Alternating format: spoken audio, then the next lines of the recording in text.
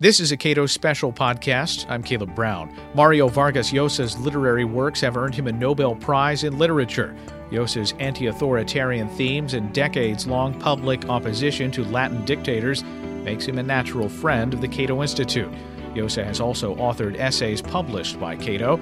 Ian Vasquez, director of the Cato Institute Center for Global Liberty and Prosperity, friend to Mario Vargas Llosa, and fellow Peruvian, comments. Mario Vargas Llosa is one of the most well-known public figures in Latin America, certainly among the top 2 or 3 public intellectuals in Latin America. But he's also a classical liberal.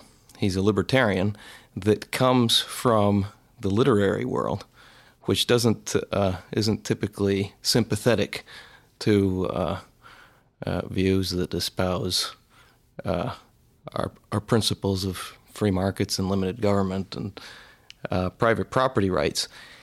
So based on his tremendous prestige in the literary world, he has a great ability to influence wide audiences, and he's been doing that for decades now. He started in the 1960s very sympathetic to the Cuban Revolution and so on, but he has had since then an intellectual evolution beginning in the 70s. Away from that and away from all forms of statism to become a libertarian and the foremost advocate of democratic capitalism in Latin America. And as such, he's opened the eyes of millions of Latin Americans over that period of time. I would say that in many ways over the past 3 decades, he's been setting the ideological agenda, or at the very least, setting the parameters of the debate in Latin America. He was extremely critical of a lot of the moves made by Hugo Chavez. He's been critical of Hugo Chavez from the very beginning. Hugo Chavez came to power in 1999. I remember actually traveling with him on the same flight from the U.S. to Caracas in 1999.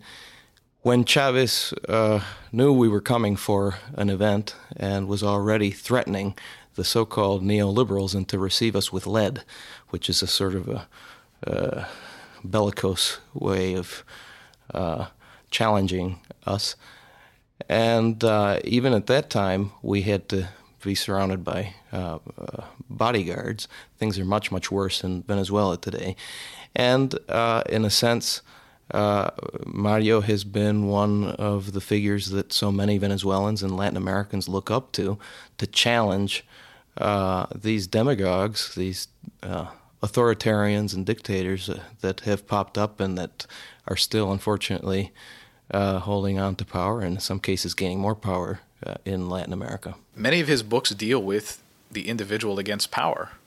From the very beginning, even during the time that intellectually he was sympathetic to socialism, you saw a strain of anti-authoritarianism in his novels, and that I think has been a consistent part of his work.